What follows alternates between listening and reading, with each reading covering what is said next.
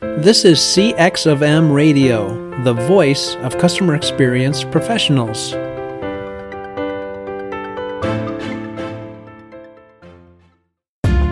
Welcome to another episode of Press One for Nick.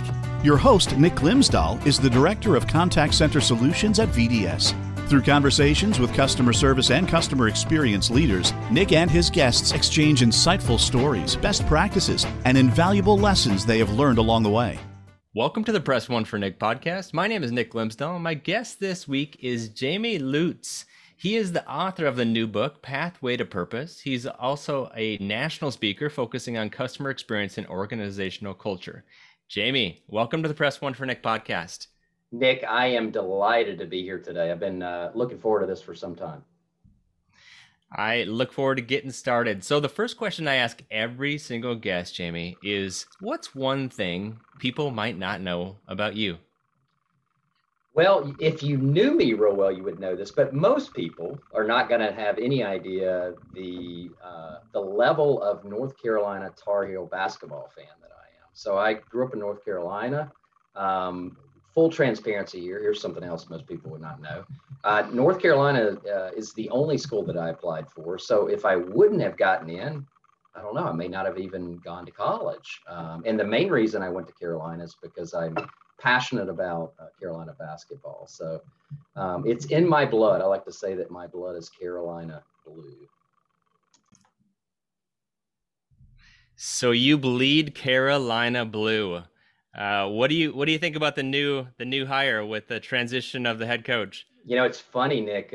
Hubert Davis, I actually went to school with him because we're about the same age, and played some pickup basketball with him. And I could not think of a better guy to take over for Roy. I think he's exactly shot in the arm that we've needed. So I can't wait. Nice. If you get to see him again, you just let him know that I'm available for hire. Even if it's the mascot, I'm ready to go. Hey, you and me both, man. You and me both. So you wrote this book, Pathway to Purpose, Big Ideas for Fueling Irresistible Corporate Culture. What made you start this book? You know, my career, in many ways, I actually started my career in pro sports. So after I went to Carolina, I didn't get the basketball out of my blood, and I wasn't good enough to play. So I actually got an unpaid internship with the Orlando Magic years ago. And that kind of evolved, Nick, into a full-time gig in customer service and, fan night experience, that type of thing. And, I didn't make hardly any money back then, but I realized I am like living in my purpose. This is what I love. And so for the first time, I was like, you can actually make a living, but you can also make a difference, and you can do something you love. So that was kind of the offspring of me writing the book. And then I've worked with other companies, been blessed, like Ritz-Carlton, that are known for service, Home Bank Mortgage, and a number of others. And I just felt like, you know what, I've been blessed to learn a lot about culture and a lot about service. And I got to get this out of me. So that kind of led me to write the book. Yeah, well, it has definitely you got this the words out of you. And the one thing that I really enjoy was noble purpose. So tell me more about what noble purpose means to you. Yeah, and I got to give credit where credit's due. One of my really good friends, Lisa McLeod, wrote a book called Leading with Noble Purpose. And so she kind of coined the phrase, but noble purpose is really about finding something that you love to do that is more than a job. It's a calling. It's kind of a legacy builder. And I believe that work is noble, that we were designed to work. And, a lot of people think that work is this horrible thing, but I think we were created. We actually find fulfillment and joy in our work if, we find something that jives with our passion and what we're really, really good at and what people will pay us to do. So that's noble purpose to me is seeing the difference that you're making in many cases, a customer's life as a result of the work that you do. That to me is living a noble purpose. Yeah, so let's talk about the customer's benefit of that, because is there a benefit if a company implements noble purpose to the consumer? Is there a benefit to the consumer when the company implements noble purpose? Yeah, and I actually think if it's not done in light of the customer or for the customer, then it's truly not a noble purpose. So in other words, a customer, any of us don't purchase anything or use a product or service unless we think it's somehow going to improve our lives.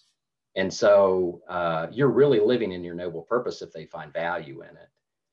And so if your end game, if your end purpose is not directly tied back to that end consumer, then you're really not you're not living a purpose that maximizes who you could be as an organization. So I think it has to tie back to the customer. Okay, and then from the organization, Simon Sinek always says to start with the why. Nah. Is it important for organizations to also start with the why before they get into the noble purpose? Absolutely. And I think the why and the noble purpose can be synonymous. I think they're one and the same. And I think it's important for us to have individual purposes. My individual purpose is to inspire others to become a better version of themselves. And I completely agree with Sinek. I'm a huge Sinek fan, that organizations need to identify what their why is. And again, to me, that's your purpose. Why do you exist? And why should the world care if you weren't around? Or, would they care if you're not around? And so why should they care if you are living out your purpose? Well, hopefully they find value in it. So the why, it's important to have vision, mission, core values. I mean, all of those things are extremely important, but nothing in my mind surpasses your purpose, which again should always link back to what it is you're doing on behalf of your customers. I love it. Yeah, I think the listeners should know by now, but my purpose is to have fun serving others. And if you're not enjoying what you're doing, and if you're not adding value to others, then you should maybe do something else, regardless of what that is in every industry or any job or any role, or even personally. If you're not enjoying what you're doing and you're not helping other people along the way and pulling them up or adding value, I think there's a lot can be lost in that. And I think the same is true with looking up to leaders. We mentioned Chip Bell when we were talking prior, and it's somebody else who you and I kind of both look up to as a mentor, and kind of look at what he's up to and what he's accomplished and how he lives his life in the most authentic way. I think that's a great example, is he understands his why. Absolutely. And can you imagine someday when he is, old and at the end stages of his life, he's going to be able to look back and say, you know what? I lived my purpose. I made an impact on thousands of people. Who knows? Maybe with Chip, it's even millions. But what an amazing guy he is. One of my favorite people. Yes, he is. So switching subjects a little bit, what does service mean to Jamie? Service makes me think, Nick, of having a servant heart.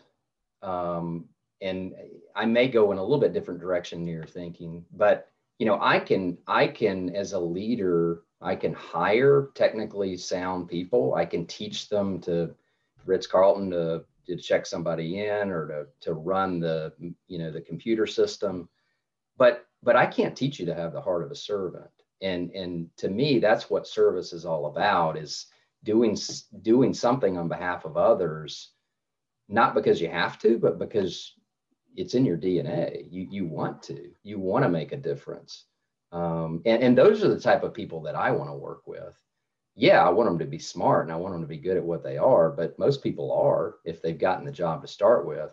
It's those that see the larger picture, and have a desire to serve others and again, to make a difference. Yes, you just touched on one of my favorite companies, the Ritz-Carlton. You had the opportunity to spend some time there as a professional, and they obviously have world-class talent, and they hire based off of that DNA, what you talked about. So, what does world-class service look like specifically at the Ritz-Carlton? Maybe you can share not necessarily some insider secret, but maybe there's some stories along the way that you can share with my listeners. Wow, and we could unwrap, and I could talk for hours about that. I had 2 stints with the Ritz, both in a quality customer experience type of role, and it shaped my outlook on what service is. If I were to cull it down to what does it look like at Ritz, I think a lot of it's about empowerment. And most you, and I'm sure our listeners have heard, that at Ritz-Carlton, for every customer challenge or issue, you are empowered up to $2,000 to make it right. Not $2,000 in a year or a month or a week or a day, but whenever there's a problem. But with that empowerment comes accountability too, that you're going to, to make it right based upon the severity of the issue. And so there's a certain sense of empowerment and care and concern and wanting to make sure that what happened, the way that you recover them is matched from a financial perspective. And it's interesting, a lot of people have said to me in the past, well, you must be giving away the farm. I mean, $2,000, but people take that very, very seriously, and it's rare that you would ever see a situation like that happen. But I mean, I could give you tons of stories. One that comes to mind, which you may have heard of, and it's legendary at Ritz-Carlton, is the story of the wife and her 2 children that went to the Ritz-Carlton at Amelia Island. Had a great weekend. The husband was working, wasn't able to get there, and so they all meet back at the house at their home afterwards. And the kids are unpacking, and one of the boys says, "Where's Joshy?" And of course, Joshy is the stuffed giraffe that the little boy had. And it becomes clear that Joshy did not make it home from the Ritz. And so the father and the mother are like, "Oh my gosh, it's like a blanket or a security. I mean, how's he going to get along without it?" So they get the boy to bed. They say to him, "Look, I'm sure Josh, he just wanted to take a little R&R. He's just taking a little extra time. I'm sure he's hanging out by the beach, just having fun, but he'll make his way back. Don't worry."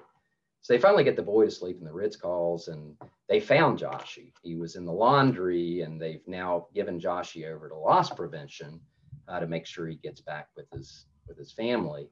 And the father says, "Hey, I appreciate you sending that back, but could you do me a favor? Could you maybe take some pictures of Joshy, like, hanging out on a lounge chair, just so my story holds water later, that he was really having fun the whole time. He just, it wasn't a major issue for him to stick around for a little bit longer." So they get a package a couple of days, and the kids rip it open. Of course, Joshy's there, so that's all they care about. But there's a storybook left behind for the husband and wife, and they open it up, and there's Joshy, again, a picture of him in a lounge chase by the pool. But then they've also got pictures of him driving a golf cart, and they've got pictures of him getting a massage with the limes on his eyes. They've got pictures of him with loss prevention, checking all of the monitors to make sure everybody's safe and sound. And they were just absolutely blown away that these guys would, I mean, all they asked for was Joshy in one picture. Well, they went above and beyond. And so it turns out this guy writes for the Huffington Post, and he, of course, writes about this situation or this story, and it's become legend. But the idea again behind it is, what would make these guys, these loss prevention guys and laundry people and at the Ritz, why would they go to all that trouble? I mean, they really didn't have to. Well, it's because it's in their DNA. It's because they understand the bigger picture of the Ritz-Carlton, is to create these amazing, unforgettable experiences. So that's just one story. There's tons of others. I've got personal stories too, I could tell, but that's one that I like to talk about. I think it's so meaningful. In a competitive market, does your customer service stand out from the crowd? One way to offer a better experience is by moving your contact center to the cloud. But with so many options to choose from, how do you know which solution is the best for both your business and your customers? That's where VDS comes in and guides you to the best solution. They understand your clients' pain points, business outcomes, and goals. Then VDS designs, implements, supports, and provides 24/7 managed services. From start to finish, VDS is committed to finding the best solutions for your clients' needs. To learn more, go to www.govds.com or find a link in the show notes.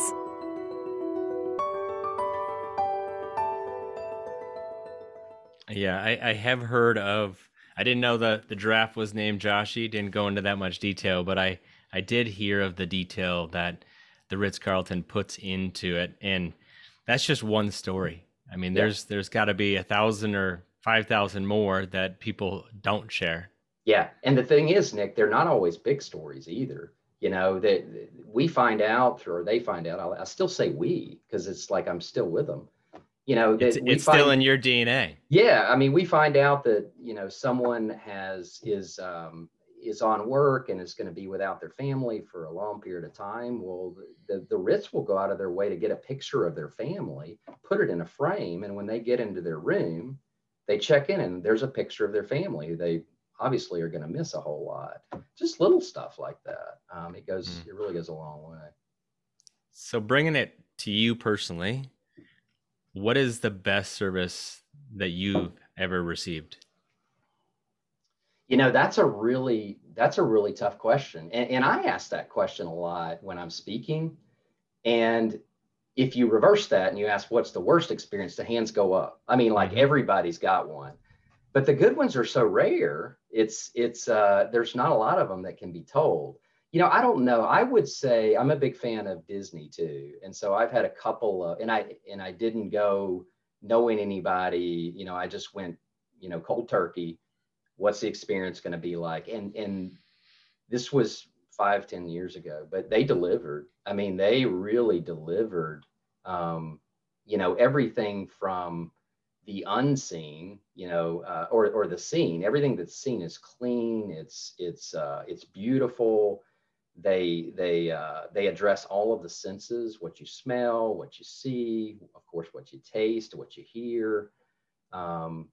And my kids were younger at that time period. And it was just a wonderful experience, from, you know, Mickey and Minnie and the way that they acted and, you know, were engaged, to even the negative stuff at Disney, right? So we think about standing in line. I mean, that's like, when you think of Disney, that's one of the negative things. But they really, you know, with innovation and I don't remember what it's called, but the jump in line thing that they've got, but all these distractions, you know, the TV monitors, and they got, you know, cold air blowing, and you know, here comes Donald Duck, you know, to kind of distract, and they are the one, you know, one company, and there's some others. But that's one that I feel like, in my experience, has lived up to all the hype from a service perspective. Yeah. And it's one that people know well. And it's amazing. I've interviewed a few people from Disney, and it's amazing the things that you don't know about that happens behind the scenes. And just like the Ritz-Carlton, it's all of these little things that one person has complained about, or maybe one employee has noticed, and they implement that as, this is the process and procedure that we're going to do now moving forward, because it's going to make our customers or our members or our employees that much better. Yeah. And that's the cool thing, is like, sometimes it's so subtle, the things you see and the things that you're hearing, it may not even register, you know, but you walk out of there and you're like, gosh, that was, I can't really put my finger on it exactly. There was no like epiphany, an unbelievable thing had happened. It was just like, it just really flowed smoothly. And that's the way service is meant to be. It can't always be, this big kind of event. It's delivering consistently every time. So. Yeah. So bringing it back to your book, there's this guy, not sure if anybody knows him. His name is Michael Jordan. He actually played for UNC. And it says, why is it important? It talks about the importance of treating your customers like they would Michael Jordan. So tell me more about that. Yeah. So actually, this was a story I told in the book, and I go to a North Point church, which if people are churchgoers, I don't like calling it a mega church, but it's a huge church in the Atlanta area. And I was part of, and still are, a part of a volunteer team that helps park people. So the parking lot's so big, it's sort of like Disney. You gotta park people.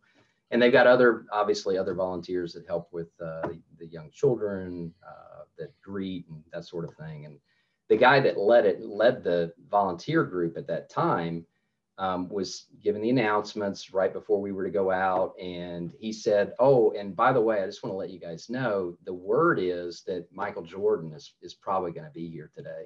And of course, people had been kind of chatting to the side, and everybody like jumps to attention, and he's like, we obviously need to make sure that his experience is fantastic. And so everybody's getting hyped up. And he says, oh, by the way, I was just kidding about that. Michael Jordan, I have no information that would lead me to believe Michael Jordan's coming today. But my point is, the way that you would have treated him is the way that you should treat everybody that walks in the door today. There should be no difference, because that's what we're here to do. We're here to serve. And when you think about it, whether it's a church or a nonprofit, service still is service. And people want to feel like they're more than a number. And so I just love that story, because if it was the president, or if it was a Hollywood movie star or a sports star like Michael, we'd go out of our way to provide that world-class service. Well, we should really do that for everybody, and we can. So that's where that came from. Yeah, I like it too, because it really resonates with me in the customer service, the contact center space. So treating everybody as if you're wanting to create that first impression and making it seem like, hey, I may be talking to Jamie right now, and it's just another person, another guy, another number, and another call I have to take, or another chat or interaction. But if they were talking to Michael Jordan, that would be a different interaction. Dan Gingiss, actually, funny story, he delivered pizza in Chicago back when Michael Jordan played for the Bulls, and Dan Gingiss delivered pizza twice to Michael Jordan. And you could either get a signature from him, or you would get a really big tip. and he's like, but it goes back to it. Everybody wanted to deliver that pizza to Michael Jordan. So how can you do that? It doesn't matter if you're Domino's or somebody else. How do you deliver, wanting to deliver, and people step up and pay attention to deliver that experience that you would want to deliver to Michael Jordan? I just love that analogy, and keeping that on the back of your head at all times. Yeah. And I was talking about North Point earlier. One thing that Andy Stanley, who's written so many books, he's a fantastic pastor too, but one of the things that he says that resonates with me is, do for one what you wish you could do for all. Do for all, and sometimes we think, well, why would I do that for one person when I can't do it for everyone? Well, if you can change a life through customer service with a few people, don't not do that just because you can't do it for everybody. It's better to change one life than no lives. So I really like that.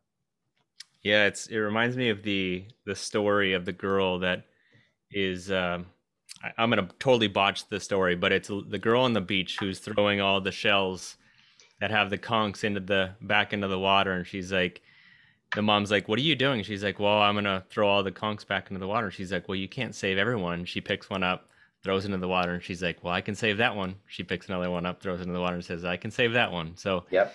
I love that, because you can help, and the difference that you can help in that person's life can not necessarily life and death like the beach story, but it is impacting customers and members more than you know. That's right. Absolutely. Absolutely.